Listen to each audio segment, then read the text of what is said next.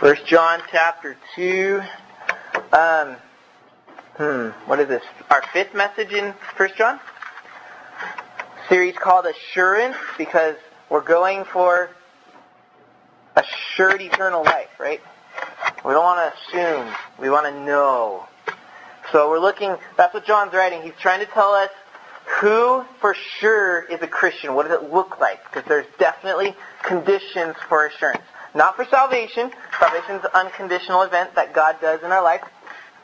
But your assurance of that salvation is very much conditioned upon what you do and how you think and how you live. So that's what this book wants to portray. It's a mirror for us to see our own image in and to know, do I match up or do I not? If I match up, I know that I have eternal life. If I don't match up, there's question marks. And we want to get to that place where we match up with the qualifications that John writes about in this book, right? So that's what I hope we're going for in this message, in this series, really, this whole thing. So let us read tonight. We're in 1 John chapter 2, and we'll be in verse 18 all the way through verse 28 tonight. So let's read. Children, it is the last hour, and as you have heard that Antichrist is coming, so now many Antichrists have come. Therefore, we know that it is the last hour. They went out from us, but they were not of us. For if they had been of us, they would have continued with us. But they went out that it might become plain that they are not of us, but you have been anointed by the Holy One, and you all have knowledge. So I write to you, not because you do not know the truth, but because you know it, and because no lie is of the truth. Who is the liar but he who denies that Jesus is the Christ? This is the Antichrist, he who denies the Father and the Son. No one who denies the Son has the Father. Whoever confesses the Son has the Father also. Let what you heard from the beginning abide in you. If what you heard from the beginning abides in you, then you too will abide in the Son and in the Father. And this is the promise that He made to us, eternal life. I write these things to you about those who are trying to deceive you. But the anointing that you received from Him abides in you, and you have no need that anyone should teach you. But as His anointing teaches you about everything, and is true, and is no lie, just as it has taught you, so abide in Him. And Father, that is what we come tonight to do. We come to be abiding in your Son. We want never to be separated or severed. We not want to be those who walk on our own power, or walk in our own way, or walk in our own worship of you, but that we are conformed to your very words of life, and that forms our worship, that forms our walk, because we are totally abiding and dependent upon your Son. So bring that union tonight, I pray. Strengthen our faith. And if any are not assured here of their eternal life status, Lord, assure them with your Spirit tonight. We ask these things in the name of Jesus. Amen. So, in this passage, John wants to make very clear to us that the assurance of eternity is at stake here. So, what he wants to make very clear is eternal values. He says in verse 26, he wants to make sure that we are not deceived, because there are those who are trying to deceive us. And so he gives the warning in verse 24, let what you heard in the beginning abide in you. If what you heard from the beginning abides in you, then you too will abide in the Son. And this is the promise that he made to us, eternal life. So by abiding in Jesus, there's that promise of eternal life. And then he goes right away and says, he says, I write these things to you about those who are trying to deceive you. So what's the deception that's going on? John is concerned with the assurance of their eternal security, their eternal life. He's saying, I don't want anyone to deceive you in such a way that you don't have eternal life. Now let me step back, because I realize I just phrased that in a way that might make you think I'm trying to say you can lose your salvation, which I'm not going there. What John is wanting to caution the church about are those who are going to lead those in the church in such a way that they never experience Jesus, that they never have true abiding. So he's concerned about eternal life when he starts to address this issue. Now, we want to identify, because this is at stake, we want to identify who these deceivers are. How do we know where they are? What are they up to? How do we recognize them? So let's do that for a second. He calls them antichrists. You see that in verse 18 and in a couple other verses. He says, children, it is the last hour, and as you have heard that Antichrist, that's a person, is coming, so now many antichrists, those are people, have come. So we have these two antichrists that he talks about. You can call the first one capital A Antichrist. He's coming. But even now, there are little antichrists, little mirror people of this big guy, that are amongst us right now. And they're the ones trying to deceive you. So here's the difference, okay? When we think of Antichrist, we're thinking of that future world ruler, right? Who's going to come and say, I'm Jesus Christ, and make everybody follow him and worship him, and if they don't, he's going to cut their heads off and kill them all. And you have to take his mark. We're thinking of that Antichrist. That's capital A, the Persian Antichrist. And John, in his book Revelation, says he's coming.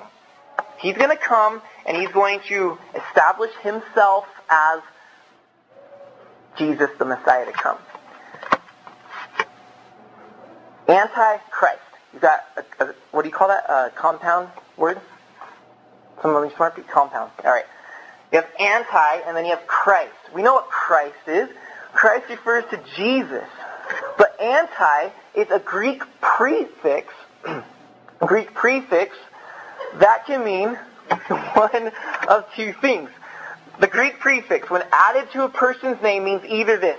It means either to claim to be that person, so Antichrist means he's claiming to be Christ, or it can refer to being in opposition to or the substitution of that person. So it could say, I'm against Christ, or it could say, I'm in the place of Christ. So Antichrist really is an enemy who is either opposing or replacing Jesus. And when the Antichrist comes, he's going to do both of those. He's going to oppose Jesus by claiming himself as the replacement of Jesus.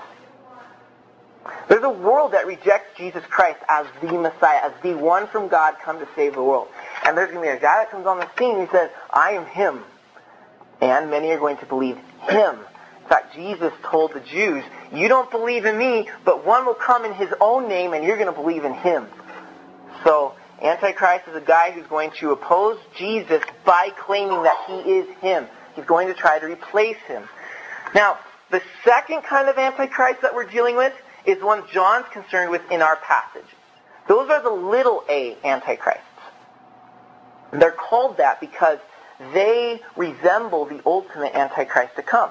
He's going to come, oppose Jesus by replacing Jesus. So the little Antichrists in the church are those who come and they're opposing Jesus in a much more subtle way than the Antichrist, because they're trying to replace Jesus, but not with themselves. Heaven forbid they stand up and say, we're Jesus, follow us. We're going to see right through that. You creep, you liar, you Antichrist, get out of here. We excommunicate you right now. That would be way too clear for us. They come in much more subtly. See, what they're trying to do is not replace Jesus with themselves. We would call that blasphemy. They're trying to replace the traditional teaching of Jesus with their understanding of Jesus. So they come in with a doctrine, with some sort of message, and want to... We have Jesus as revealed in the Scriptures. John says, keep what you have heard from the beginning. So this traditional teaching, meaning it comes from the very beginning, it's the original teaching from Jesus himself. We have this, and they come along and they use 90% of the truth, but then add 10% of what they want to replace the true Jesus with their version of Jesus. This is in total defilement of the second commandment, in which Jesus said, or God said, in Acts, Let me start over. It's in total defilement of the second commandment, in which God said in Exodus, thou shalt not make any graven images. In short, don't carve for yourself your own little God. And we would never be guilty of that in the church, carving little images, but we do philosophically, mentally, spiritually. The Antichrist come and they carve their neat little Jesus in a box that's more stomachable for other people, and they say, this is him. But that is idolatry. Look at chapter 5, verse 16. It's actually verse 21. 5:21, John says at the very end, I think this is the same thought he has. He says, little children, keep yourself from idols. What idols? The idols Antichrists are establishing in your hearts and minds within the church. Don't go there. Keep the traditional teaching of Jesus Christ, which is true. We see this in the Old Testament. If you want to, go ahead and go to Exodus 32. Keep your place here. But I'm mostly going to quote our references, but I do want you guys to see this one in Exodus 32, verse 4, where Israel themselves were guilty of practicing the Antichrist practices. Exodus 32, verse 4. You guys are very familiar with the context. Moses is up on the mount. They've heard the Ten Commandments from the mountain. Now Moses is getting all the other detailed laws, like how to slaughter animals and stuff. And while Moses is up there, they're down on the ground saying, what happened to our God? What happened to Moses? He's dead. We're in trouble. Let's get a God to lead us. I know, like the ones in Egypt. Yeah, those. So they're pulling Egyptian theology into their heads, and they're now constructing an idol, as we're going to read here in Exodus 32, verse 4. So it says, this is Aaron received the gold from their hand and fashioned it with a graving tool and made a golden calf. And they said, these golden calves they made, these are your gods, O Israel, who brought you up out of the land of Egypt. When Aaron saw this, he built an altar before it. And Aaron made proclamation and said, catch this. He said, tomorrow shall be a feast to the Lord. And it's in all capital letters, as you notice, which means the name Yahweh. So Aaron says, we're going to have a feast before this little golden calf. And he called the calf not just another god, he called it Yahweh himself. So what Aaron did was he replaced the true God of Israel who led them out of Egypt, Yahweh talking to Moses on the mountain, and he said, okay, this little God is now that thing. That great thing that's terrifying, we don't want anything to do with it. It probably swallowed Moses alive in the burning furnace. We're now making this Yahweh. We're stooping it down. We're changing it. That's making a graven image. Not necessarily just worshiping something else that's not God. That's often when we think about idolatry. Yeah, we love Jesus, but there's also this other God I love. Christian idolatry is taking Jesus as he is and tweaking a couple things and making our own worship habits from it. This is what my Jesus demands from me. Well, I know that the Bible doesn't tell me to do that, but it's okay for me. And Antichrist come in and subtly seduce us in such a way. So we're back in 1 John. It's very clear that what John has done now is he's revealing the people he's warning the church about, the Antichrist. What have we seen so far in assurance? We've seen that the Christian who has assurance of eternal life loves Jesus through the manifestation of three things, right? We've seen so far. Assurance means you walk in the light as Jesus is in the light. Meaning we're in open honesty with God. We don't hide our sin when we sin. We don't keep walking in the darkness and, okay, God can't see. We openly confess and bring ourselves back into light. The light exposes all things. We're open with God. We're walking in the light. Secondly, that we're to obey the commandments of Jesus by loving one another as he commanded. So if we're doing these things, we have assurance. And then the third was, do not love the world. Because the world is contrary in its desires to the desires of God and Jesus. So you have assurance if you're walking in the light, if you're keeping his commandments by loving each other and by not loving the world. Well, the Antichrists, by John saying those things, he's implying in the church there are people that are not doing those things. Who are they? They're the Antichrist. So in other words, the Antichrists are not walking in the light. The Antichrists are not keeping God's commands by loving each other. The Antichrists are definitely loving the world. That's them. That's the people he's targeting. So that's one way to be able to identify them. Professing Christians while not walking as Christians. Is that a jump, Brandon? Well, according to John, they're not quite the assured type. They're more the antichrist type. I love Jesus. You do. What Jesus? Because your life is showing me a different Jesus than the one that I love. So let's pick up a couple clues here in our text. Look at verse 22. The Antichrist denies Jesus as the Messiah, meaning the Son of God. Verse 22 says, "Who is the liar but he who denies that Jesus is the Christ?" This is Antichrist, who denies the Father and the Son. The implication is as one, meaning Jesus is not God's Son. He's just a man. That's what Antichrist thinks. Secondly, in verse 19, they separate themselves from the church. They went out from us, but they were not of us. For had they been of us, they would have continued with us. But they went out. He's talking about the church. That's the us. That they might become plain that they are not of us. And in verse 26, they try to lead others into their beliefs and habits. Verse 26, "These things I write to you about those who are trying to deceive you." So, that's what we're dealing with. People who have their own theology of Jesus. It's a little bit different, but that's their Jesus. It's not the true traditional teaching of Jesus. And they want us to hop on board. One way to identify them is that they often are in our church, but then they leave our church. They don't continue. Now, let me clarify. I don't mean, like some people that we can think of off the top of our heads, individuals who were once a part of this Bible study and then left this Bible study. That's not leaving. That's not what I mean by leaving the church. This is a church, not the church. So let me explain what the church is. The church is capital C church. That is the body of Jesus. If you love Jesus, you're going to love the church because it's His body. You're a part of it. Now, lowercase church is churches. It's like this place. Sunday night Bible study, we'll call this a church. Church of the Woods, we'll call that a church. Calvary Chapel Lake Arrowhead, we'll call that a church.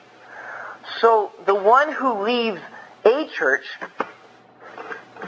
we're not going to say anything about them because all the little churches are different manifestations of the body of Christ. You're free to go to whatever church you want. But when you leave the church of Jesus Christ, being the people, the unified collection of Christians, and you leave that fellowship and want nothing to do with that, and you're done with it, John calls these people Antichrist. And they have no assurance of eternal life whatsoever. Loving Jesus means that we are abiding in the church. If you love Christ, you will love His church.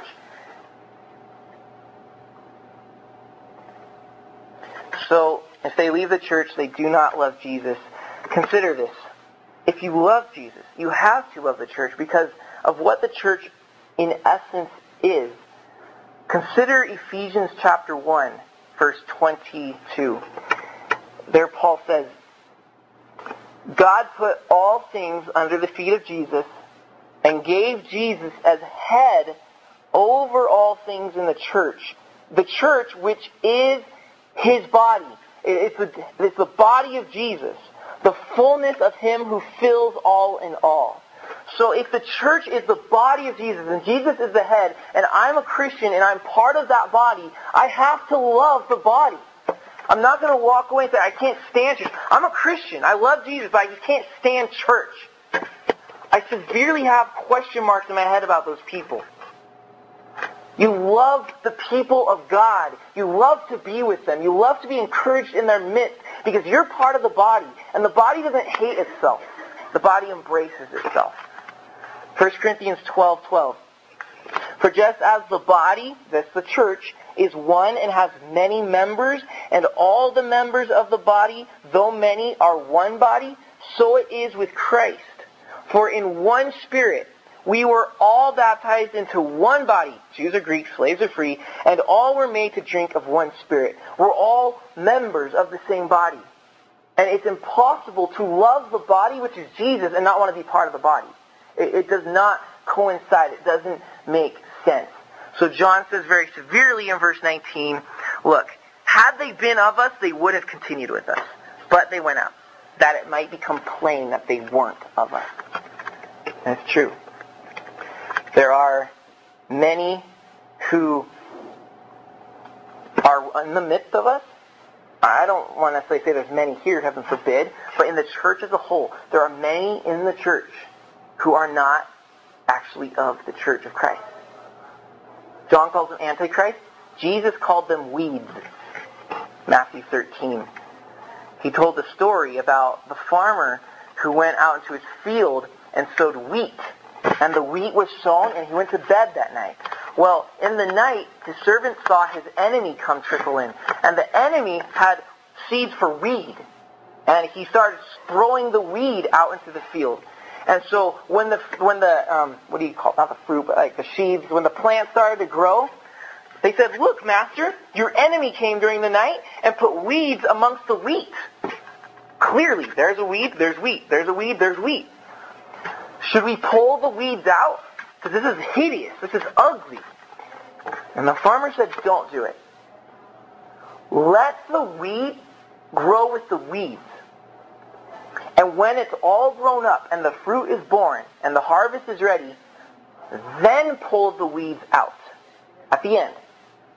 Because what would happen is if you pull the weed out while the wheat's trying to grow, you're going to pull it all out together because of the way the roots are entangled, and you ruin the whole harvest.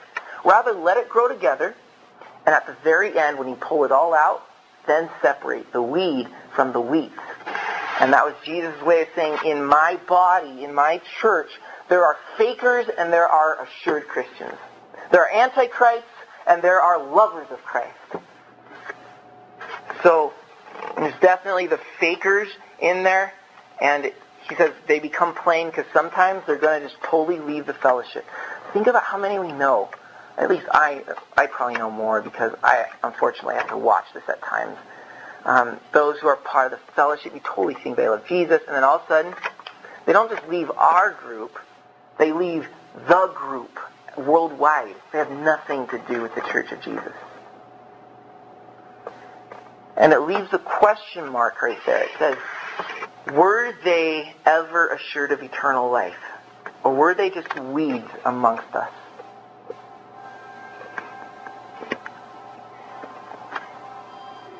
So, that's weird. It's like the Holy Spirit's descending all of a sudden. Someone's going to start speaking in tongues here in just a second. Alright, so this is one way that we begin to, what do we mean by remaining in the church? Because don't get me wrong here. Just because you sit in church all your life and you never leave it is not going to guarantee for you assurance of eternal life.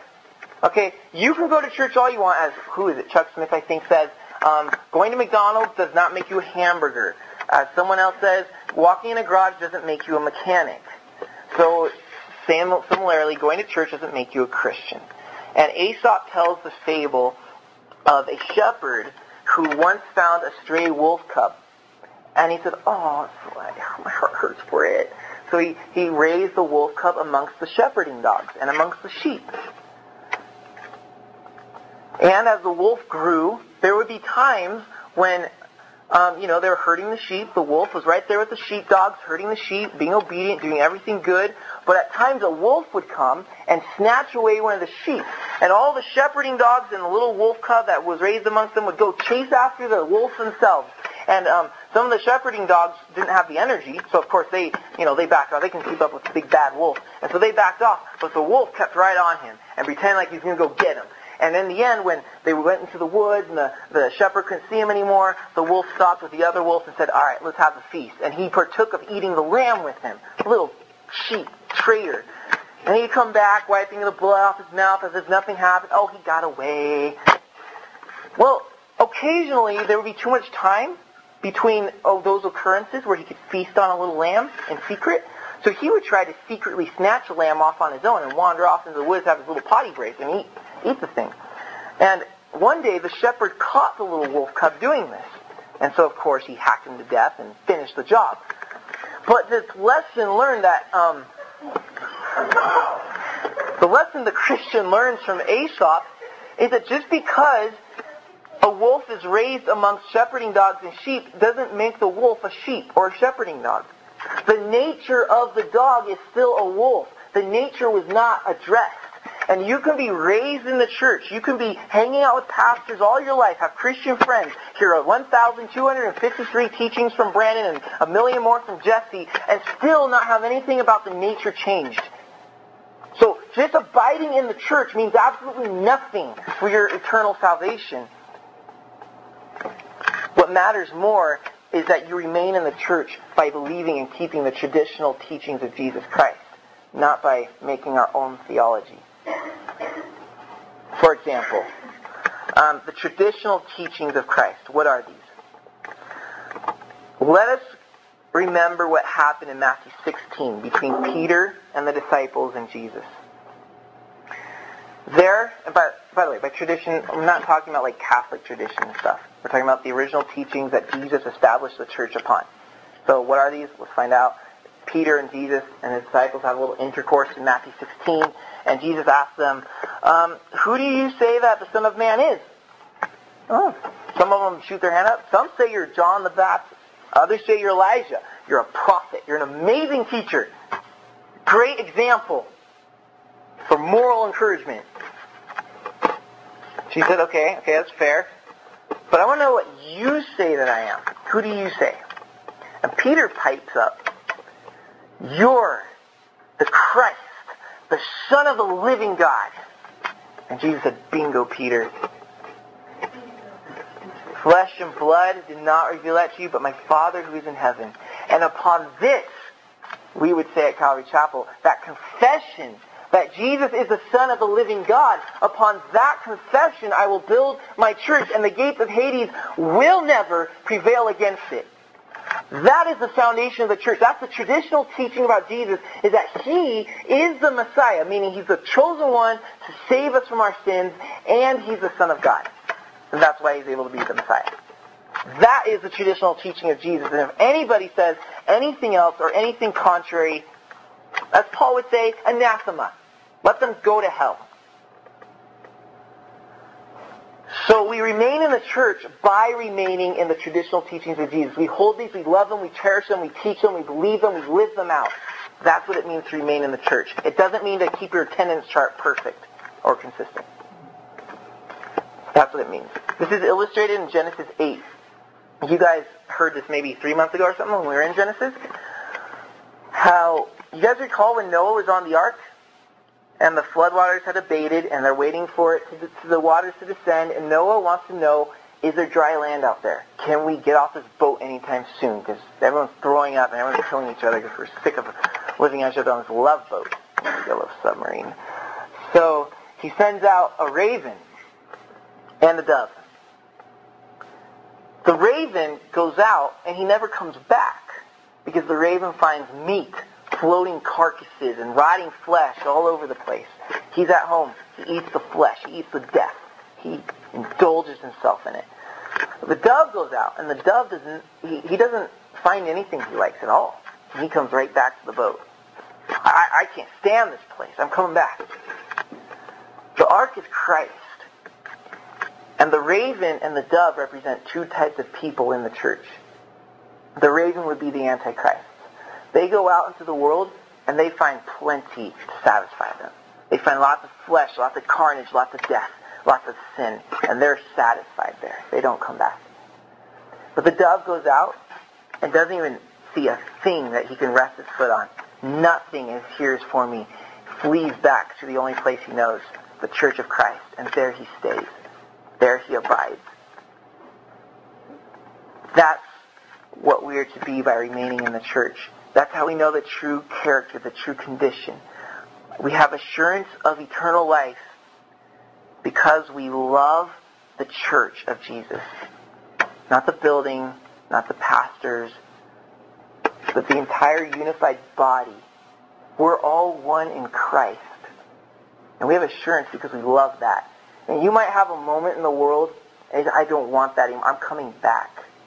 And we pray for those who've left our group, who've left the church as a whole. We know some of them from amongst us who are in this practice now, and we pray for them that they have enough of the carnage, that they be like the dove that comes back. So, how do we protect ourselves here? How do we not be deceived by Antichrist? How do we not be like the raven, but remain like the dove? I think John gives us our answer in 2 verse 20. It says, "But you have been anointed." What does that mean? I'll fix that word in a second. "You have been anointed by the Holy One, and you all have knowledge." Or it could literally read, "You know everything." Okay, so who's the Holy One? The Holy One is the one that's anointing us. So we want to know who the Holy One is before we understand what anointing means. The Holy One is Jesus. Because only one other time in the Bible is Holy One used, and it's John himself who uses the word in reference to Jesus. It's John chapter 6, verse 69. The disciples say this, "We believe and know that you, Jesus, are the Holy One of God." So, you've been anointed by the Holy One. Who is this? Jesus. We've been anointed by Jesus. Alright. Now, compare verse 20 to verse 27. We're looking at the word anointing. In verse 27 it says, "But the anointing that you received from Him," so we've received it from God, "abides in you," secondly, so it's from God, secondly, it abides in you, "and you have no need that anyone should teach you, but His anointing teaches you about everything." So first, this anointing is received from God. Second, this anointing abides in us. And third, this anointing teaches us. What Jesus said about the Holy Spirit in the Gospel of John, so remember, we're using consistent authors. We're getting his same train of thought. What John says in John chapter 14 about the Holy Spirit is those exact three things. Let me read them for you real quick. "The Father will give you another helper, the Holy Spirit. The Holy Spirit dwells with you and will be in you, and the Holy Spirit will teach you all things." Those three things in verse 27. So, we conclude that the anointing refers to the Holy Spirit, and it comes from Jesus. So, all of that to settle and to say that the answer John has for us is we've been anointed with the Holy Spirit. The Holy Spirit will guard us. He'll keep us in truth. He will protect us from Antichrist. So if you have the Holy Spirit, follow the Holy Spirit and worry not. So, let me clarify real quick what anointing means, because it's not a word we use very much. I mean, you guys hear people say, "He's anointed of the Lord." Well, John says, you are anointed, all of us. So anointing, first of all, means that we belong to God. Alright? You don't anoint anything unless you're... What the Old Testament prophets did is they would anoint someone who was set aside for God. So in other words, you belong to God now. So to be anointed means you belong to God. Romans 8:9 says this, "Anyone who does not have the Spirit of Christ does not belong to Christ." So, been anointed with the Spirit, you belong to Christ. It's a great assurance. Anointing also means that we are appointed by God. To anoint means to appoint. You're setting them off. You're sending them for a specific task. So, through the Spirit, Jesus has appointed all Christians because we're anointed. What have we been appointed to do? We have been appointed to the discernment of truth. And this is where it's key, that the Holy Spirit is in us. We have been appointed to the discernment of truth, that we can know not to follow Antichrist. This becomes clear in verse 20. You all have knowledge, or it could read, you know everything. Verse 27, toward the end, it says that He teaches you. So we've been appointed to discern what is right and wrong. You know that this is the true teaching of Christ because the Spirit confirms that. You know that this is sketchy, like the first time I heard Rob Bell, because the Spirit within you says something like, this isn't right. I can't tell you what it is. Now I can because of thanks to his new book, but I couldn't quite then tell you what it is, but something just wasn't rubbing right. So be sensitive to that. That's the gift of the Spirit, keeping you in the traditional teaching of Christ, which is how we abide in the church, which is how we have assurance that we have eternal life. So, real quick, a couple passages that show that we are anointed and appointed to discern truth. 1 Corinthians 2:10. These things God has revealed to us through His Spirit, for the Spirit searches everything, even the depths of God. 1 Corinthians 2:14. The natural, meaning the unsaved person, does not accept the things of the Spirit of God, for the things of the Spirit of God are folly to him because he's not able to understand them because those things are discerned only by the Holy Spirit. John 14:26. But the Helper, the Holy Spirit, whom the Father will send in my name, he will teach you all things and bring to your remembrance everything that I've said to you. And John 16:13. When the Spirit of truth comes, he will guide you into all truth, for he will not speak on his own authority, but whatever he hears from me, he will speak, and he will declare to you the things that are to come. So he is our teacher of truth. So, that's what the Holy Spirit does. He testifies to us truth. Rather than saying that those superstitions and those new revelations from those people over there, not true. Keep to what you've heard from the beginning, as some people creatively say. If it's new, it's not true. The traditional teachings of Jesus, the Spirit will guide us in. He'll keep us in that truth. The Holy Spirit is an infallible teacher. He will teach us perfectly. So, this is where we're going to finish up in verse 27, because we do need to clarify something that I'm saying. Brandon, you're saying that the Holy Spirit becomes our teacher, keeps us abiding in the church, the true traditional teachings of Jesus. But how come in verse 27, John says this? But the anointing that you receive from him abides in you, and you have no need that anyone should teach you. You have no need that anyone should teach you. Jeremiah 31:34. This is fulfillment of that. It says, no one shall any more teach his neighbor, saying, know the Lord, for they shall all know me, from the least of them to the greatest, declares the Lord. So, New Testament times, we're not going to need any more teachers. And John says, you have no need that anyone should teach you anymore. But what's funny is that as John says that, he's teaching them. So clearly, John is not saying you don't need to be taught anything anymore. I think that what John's saying is because you've been anointed with the Holy Spirit to discern truth, you no longer need to be at the mercy of someone else's teaching, because you have your own private interpreter living within you who will confirm whether they say truth or not. Let me say that again. What we no longer have need of is that you guys are dependent upon what I say, and you're only at the mercy of what I say. Because everything that I should say should resonate truth in your hearts with the Spirit. So that we're no longer dependent. And we no longer have to say, oh my gosh, what if our youth pastor is an antichrist and he's leading us all to hell? What if? Let the Spirit confirm that to you. Let him not, though, because I pray that's not true. Let him confirm truth for you. So, look, if we abide in the church, we will abide in Jesus.